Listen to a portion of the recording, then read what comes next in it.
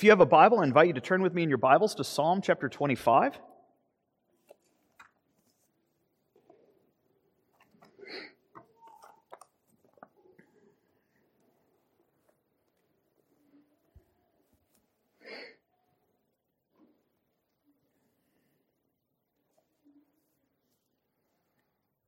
Psalm 25. It says here it's a psalm of David. David, writing under inspiration of the Spirit, says this: "To you, O Lord, I lift up my soul.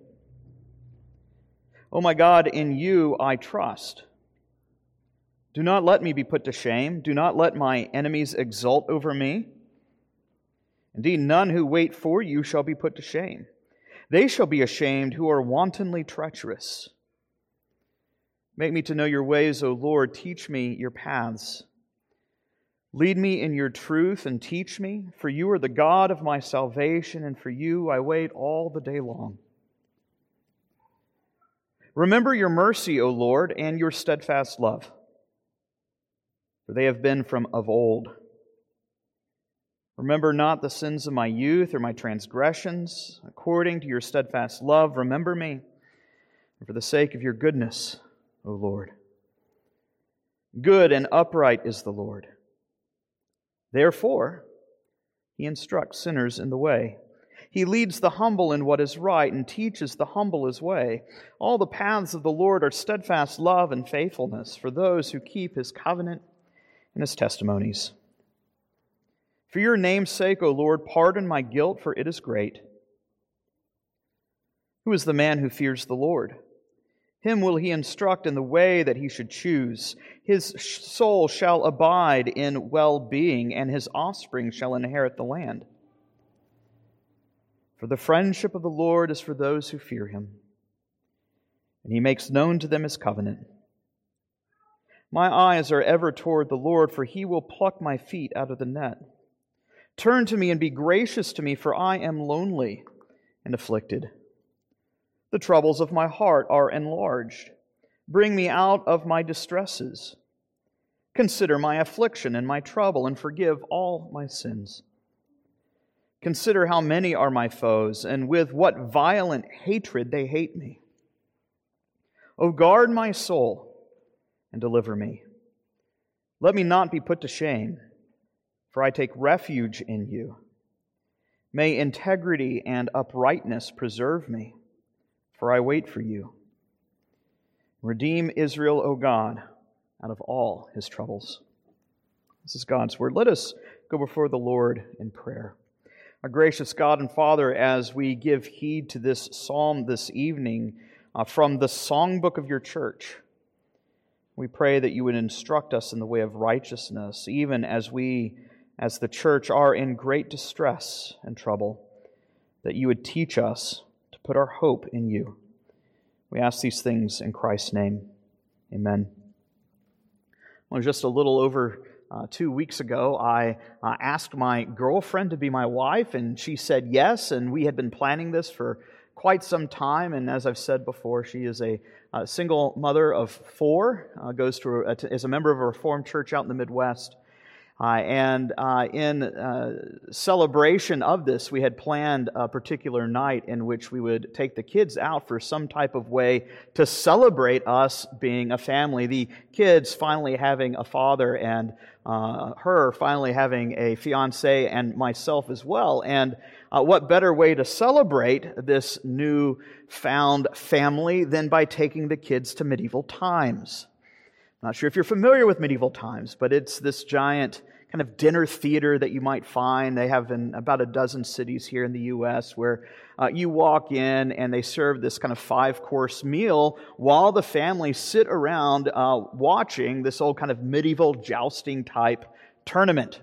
It was a great amount of fun as you buy laser swords, these glow-in-the-dark swords for the kids, and they watch the horses run by, and you have a big, delicious meal. Well, as we were on our way out, of course, they had a gift shop, and myself and Abby told the kids, well, whatever you want, pick out something that you think you would like to commemorate this day. And so the boys picked, one of the boys picked a horse, another boy picked a sword and an axe, but then as a family, they said, oh, look at this really beautiful chessboard. There was this chessboard that was set out with all the chess pieces modeled after King Arthur and the Knights of the Round Table. And I said, oh, wait, this is terrific, a great idea. Let's get this as the family and all play chess together. And then I thought this was such a great idea till I made my way home and I realized I don't know how to play chess. So you can only guess what I've been reading at night these past few weeks is Chess for Dummies. Even as all the little kids know how to play. It's something I've always wanted to learn how to play, and I'm very open to the idea of us getting a chess set. I think I was actually the one who suggested it. But I was like, I don't actually know how to play. I think we've all been there when we have that burning desire to learn a new skill, be it learning how to play the cello, or that dire need to tackle a problem, such as fixing a leaky roof. I spoke with Steve earlier this week about a problem I have with my roof at my house, and I said I was trying to read up on it, and Steve says, well, watch YouTube videos. It's much more helpful and instructive than reading a book. But we've all done this thing where we're confronted with a particular task, and we don't know what to do. So often the best place to begin then is at the beginning. To learn the ABCs, as it were, of shipbuilding or trigonometry or brain surgery, you have to start somewhere. I think the same issue arises when we have to begin addressing those practical day-to-day matters, such as dealing with trouble and anxiety. When those circumstances of life hem us in and they suffocate us, we are left grasping for air, ignorant of where to turn. I think what we have in this psalm is an introductory method, the ABCs, as it were, of dealing with anxiety. Dealing with anxiety for dummies. Something like that, except we're not, you know what I mean. Why do I say that? Well, what we find in the Psalms is that there are certain psalms in the Bible that are written in an acrostic pattern, so that the first line begins with the letter A, or in Hebrew, Aleph, and then the second letter is the next letter of the alphabet B, C, D, E, F, G, and the list goes on. We saw that earlier a few months ago when we looked at Psalms 10 and 11, where we were presented with a basic introductory a poem, as it were, to the nature of God's justice. 22 letters in the Hebrew alphabet, and you see here there are 22 letters, 22 verses to this psalm. Each line, for the most part, begins with each successive letter of the alphabet. It is the ABCs, and there is here a unifying theme, something that ties this entire psalm together. It's found there in verse 22. And the reason I can say that is that very last verse is the only verse that breaks the protocol. It breaks the pattern. It does not follow the acrostic. So as it were, for nearly 22 verses, you have, as it were, the English equivalent A, B, C, D, E, F, G, making its way through the whole alphabet. And then the last verse does not follow that. So it seems that last verse is a summary of the main themes that we see here in this psalm. And you see what verse 22 tells us. It's the great prayer that the Lord would redeem Israel out of all of his troubles.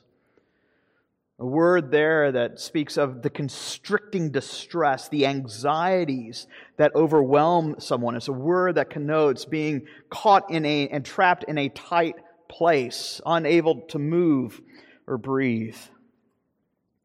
In other words, this is a prayer that teaches us what it looks like to have faith in God when we are in the throes of distress. Here we have a psalm that literally gives us the ABCs of entrusting ourselves to the one who redeems us from all our anxieties.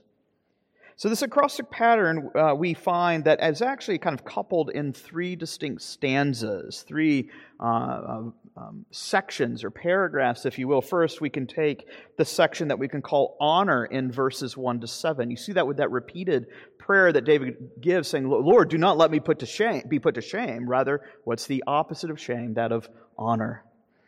And second, in verses 8 to 14, we'll consider the matter of pardon, as the Lord pardons us of our sins. And finally, the matter of rescue in verses 15 to 22. So these three sections dealing with honor, pardon, and rescue. For those of you who struggle with anxiety or have ever struggled with it either occasionally or as a habitual problem, I think we all recognize that the most difficult thing about anxiety is how paralyzing it is. When distress hits, what do? I don't know about you, but sometimes when problems seem so overwhelming, it just causes me to shut down. It's like a serpent that has just paralyzed its prey. Anxiety feels debilitating and incapacitating. It makes you feel numb. And if you don't know what to do or where to go, you are stuck. Well, David begins this psalm by saying what it is that he does when he is beset with all forms of distress and trouble and anxiety. He says, "To you, O Lord, I lift up my soul." What a vivid image this is of faith. Because that's exactly what he's talking about here. You see that in the very next line as he gives kind of this parallel statement, "O God, in you I trust." It's this image of rolling oneself onto the Lord when there is nothing left to do, when you feel paralyzed and incapable of acting. You entrust yourself to the one who is able to do exceedingly and abundantly above all that you can ask or think. One of my favorite books on prayer is written by an old Swedish Lutheran by the name of Ollie Halsby. And his book on prayer, his first chapter, Sinclair Ferguson, by the way, thinks it's the greatest book on prayer that he's ever read. It's a short little book. I commend it to you. Who would? Oh, okay, yeah. Oh, I'm sorry, Norwegian. I apologize. But the first chapter he asks is this. He says, why is prayer so hard? And he gets to this point, and I think it's an important question to ask. Why do we have such a hard time praying? He says it's so hard to pray because it cuts against human autonomy and self-sufficiency. The last thing we ever want to do is ask for help. And yet, isn't that what anxiety and distress forces us to do? It backs us into the corner where we realize we are not able to free ourselves from this situation with the use of our own resources. We need some type of outside help. We want to be in control, and yet prayer is a continual acknowledgement of our own helplessness. And so David says here, as he speaks throughout this whole psalm of his own distresses and troubles, that he entrusts himself to the Lord because there is nowhere else for him to turn. Are you anxious? Do you struggle with anxiety? Lift up your soul to the Lord. Roll yourself into His tender care. He will not turn you away. He will not humiliate you. And He will not put you to shame. It's the very thing that David speaks of here. Of course, we have all these kind of self-defense mechanisms in our own human psyche, don't we? Where we think, oh yes, of course, God is willing and able to save if He wanted to. And of course, He could save any of my friends and any of my family except for me. My situation is too complex. You don't know the depth of my sin or the troubles of this particular matter. We find any excuse we can to tell ourselves that God is somehow not willing or able to help me in X particular case. He could do so theoretically elsewhere, but where the rubber meets the road, our sinful human heart is convinced that the Lord is not willing to help us. Be it due to our circumstances in life, or the shame and humiliation that we feel from our foes, or the sins that we have committed. And yet this psalm continues to cut our unbelief off at the knees.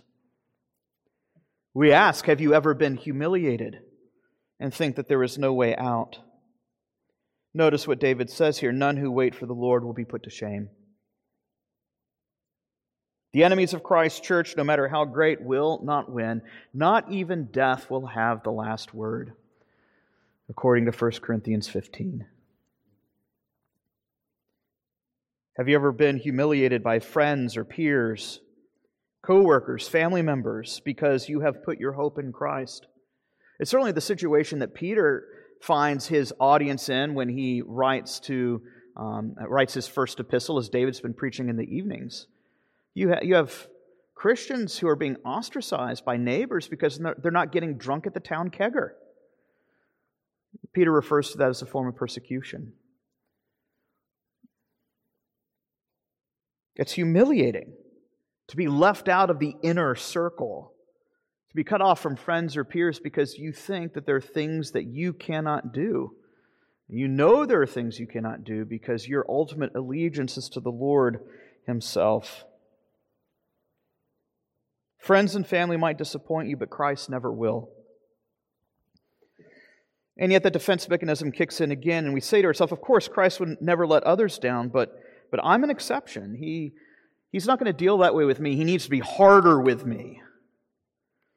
Isn't that the case, that so often we are so hard on ourselves, thinking that we have to somehow merit God's favor and approval before He would ever help us?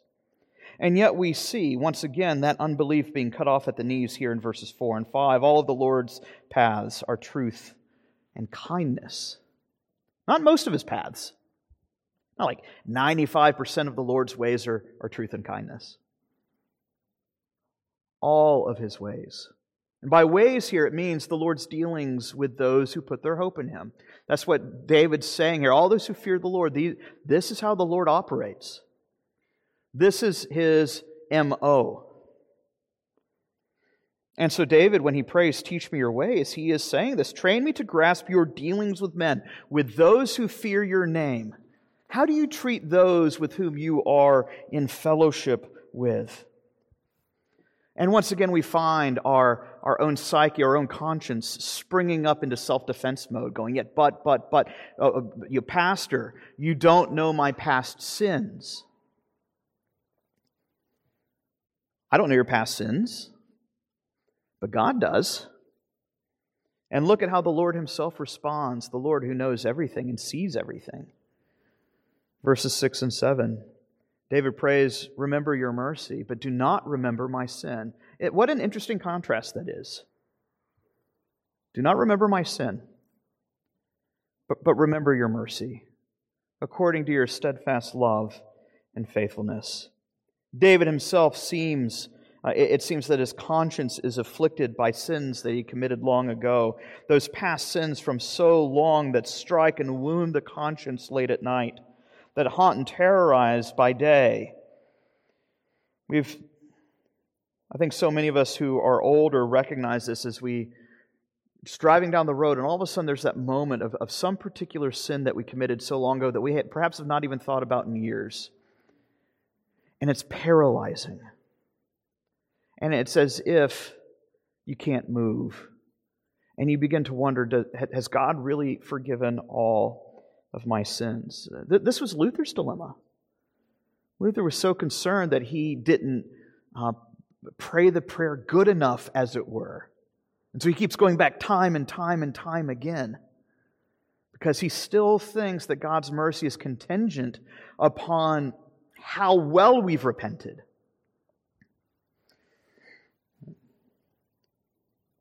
Now, isn't that the same dilemma that so many of us have faced in our own personal walks? Yet David here teaches us what it means to trust in God. It's found in lifting our soul and its anxieties up to the Lord, enrolling ourselves into His tender mercy, as he now reminds us of yet another feature. He draws our attention to the contesting conscience. He reminds us of the goodness of God. We note here how often in verses 8 to 14 David speaks of God's goodness here. And maybe I could ask this question to you. How would you, no cheating, don't look ahead, even though we've already read it, how would you define the goodness of God? You might say, well, God is good, therefore He punishes sinners. Well, yes and no. Of course, God's goodness is such that He will not overlook sin or iniquity or transgression. But I want you to note where David's thoughts are directed here. Isn't it shocking? Isn't it surprising? This is not the path that my thoughts would initially lead me if Scripture was not directing me to think these particular thoughts. Look at this, verse 8. God is good. Therefore, He what? He instructs sinners in the way that they should go. He instructs sinners in His paths. Well, what are His paths? Well, we've already heard this earlier in verse 10. All of His paths are steadfast love and mercy, kindness and faithfulness. Could it just be that you have made too little of the love of God? Could it be the case that we have too truncated a view of God's mercy to sinners like you and me? Romans 2 tells us that it is not God's severity that leads men to repentance. It is God's kindness that is intended to lead men to repentance. And this God, the God of Abraham, Isaac, and Jacob, we are told that His kindness is from everlasting to everlasting. Psalm 145, the Lord is kind in all of His ways, and He is faithful in all of His works. To whom does the Lord show kindness? Well, we see here the answer in verse 9. It's the humble. We could just as easily translate it as the afflicted. Those who have been under the thumb of those the powerful and mighty sinners. It's the very thing that we've been hearing as we've given our attention the past few months to the Sermon on the Mount, where Jesus pronounces the blessings on those who mourn, to those who have been persecuted, to those who grieve, to those who are meek and humiliated and afflicted. You see, God's goodness is found in how He teaches sinners who He is. That He is the Lord merciful and gracious. He is slow to anger and abounding in steadfast love and mercy. And so we find that God's goodness is found here in the pardon of sin. You see that here in verses 10 and 11. David is concerned not only about past sins of long ago, but those present ones in the here and now. I don't have to go back 15 years to fret about sin. I can just turn my attention to the events of this past week and recognize that I am still in need of great pardon. Not just the light sins, but the great ones as well, you see in verse 11. Notice the reason why he prays for the forgiveness of sins. You'll see it in both 6 and 7, and then again in verses 10 and 11. Why am I pleading for you to pardon my guilt, O God? Well, it's not according to my own righteousness that I'm pleading my case, but I'm pleading my case according to your mercy. I have no leg left to stand on.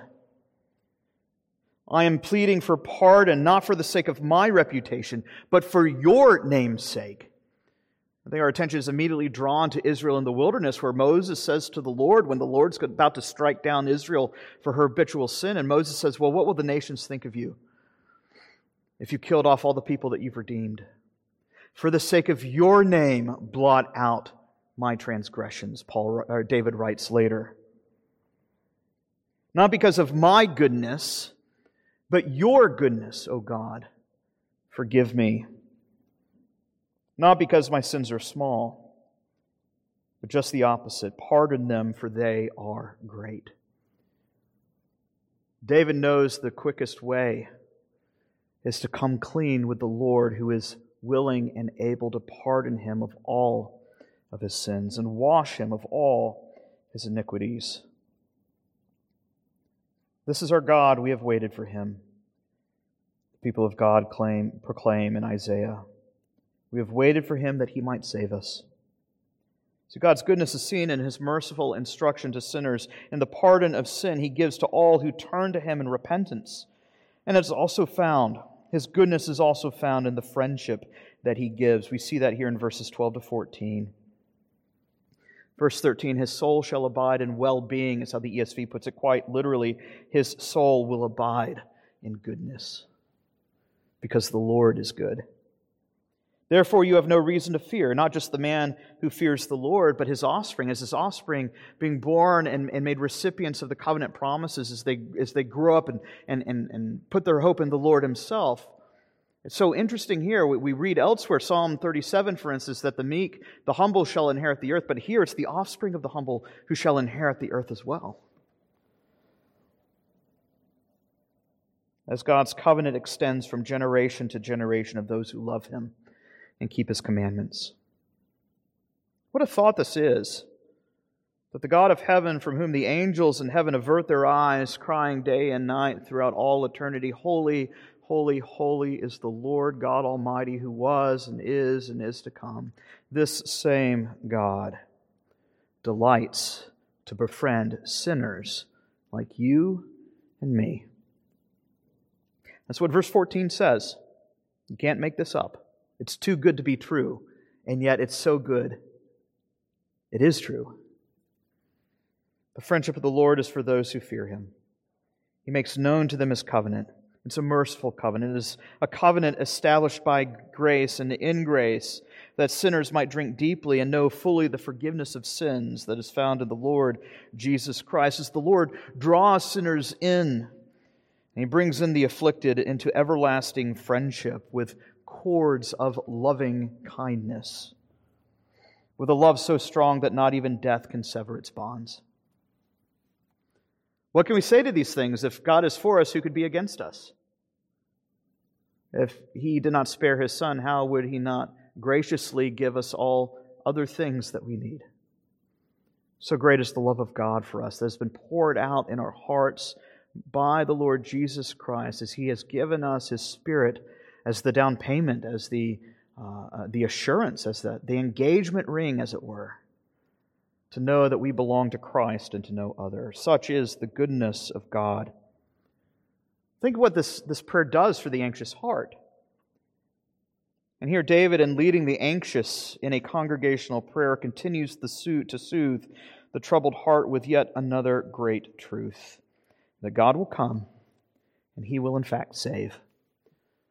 The deliverance that He gives, seen here in verses 15 to 22. I think when we wrestle with anxiety and trouble, it'd be so much easier if we could just have it cured by the flipping of a switch, by some type of vaccination shot or a magic pill. But that's not how life works, is it? Even as older troubles abate, new troubles arise day in and day out. We are confronted moment by moment with new threats, new moments in which we are tempted to doubt the Lord's goodness to us in our lives. The flip side of the coin is we are presented with new opportunities to entrust ourselves to the Lord, knowing that the Lord never changes. And this is why David says here in verse 15, my eyes are always, they are ever toward the Lord. If you struggle with anxiety, this is an ongoing practice. There is a habitual disposition we are taught and instructed to cultivate, of continuing to entrust ourselves to the Lord who will never disappoint us, to our gracious Heavenly Father who will never let us down. It's a continual process. Therefore, the practice of reckoning with the anxious heart is an ongoing battle. But the good news is you have one who has made a promise, who has sworn by Himself, and He will not relent. He will not change His mind. What do you trust in more? Visible circumstances that surround you? Or the proclaimed promises that God has given us in His Word? Be it loneliness or affliction or sin, these are all things that David is describing here in this passage. David notes that all of these are a plague upon his heart. They are things that hem him in. They are things that distress him and constrict him. There's a certain wordplay that's going on here in verse 17. That word there for troubles is a word that means a constriction, a hemming in. And what he says, my constrictions are enlarged. In other words, my troubles continue to grow more and more as I'm hemmed in further and further in. The boa constrictor has wrapped himself around me, and he continues to tighten his grip, and he continues to grow and grow and grow. Deliver me from my distress, O Lord. Rescue me from my anxiety. be it the anxieties caused by afflictions or trouble, be it from my own troubled conscience or my enemies, be it from the enemy without or even the enemy within. There is no enemy that's too great for our gracious God, as He has promised to deliver us from our estate of sin and of misery. And here David says, "O Lord, I'm waiting." Even as David awaits the final deliverance, he says, "I will continue to put my trust in you." And here we see at the very end what was once a very personal prayer, the prayer of the king, now becomes the prayer of the whole nation. As you see that here in verse 22, where it's not just David praying now. It says, "O Lord, redeem Israel from all of his troubles." Here we find the king praying on behalf of the nation as the great representative of the people of God, where there is no anxiety that falls outside the purview of the great intercessor's prayer. "O Lord, my great God, deliver your people from all their anxieties." This psalm leaves no room for exemption when it comes to anxiety and trouble. There is no excuse for you to have. You say, "Well, I'm worried about all these things, but the Bible doesn't address X situation." False. I encourage you to get Psalm 25 down deep in your heart. What is it that ails you? What is it that troubles you? What worries assail you? As we sang earlier, turn your eyes upon Jesus. Look full in His wonderful face. He will come and He will save in the light of His glory and grace. It's the very word our Savior gives as He comes to His people in His tenderness and care in His incarnate ministry. "Come to me, all you who labor and are heavy laden, and I will give you rest." Full stop. The condition is that you come. That's it. Turn to Jesus. "Take my yoke upon you and learn from me, for I am gentle and lowly in heart." And I guarantee you, I promise you, you will find rest for your souls. For our Savior's yoke is easy and His burden is light. Let us pray. Our gracious God and Father, we do thank you for the word of grace that you have given to lift our hearts. We pray that you would train us to put our hope in you. For those who are beset with great anxiety, we pray that you would use your word to root those anxieties out, that they would learn to heap their cares on you, for you care for them. We ask these things in Christ's name. Amen.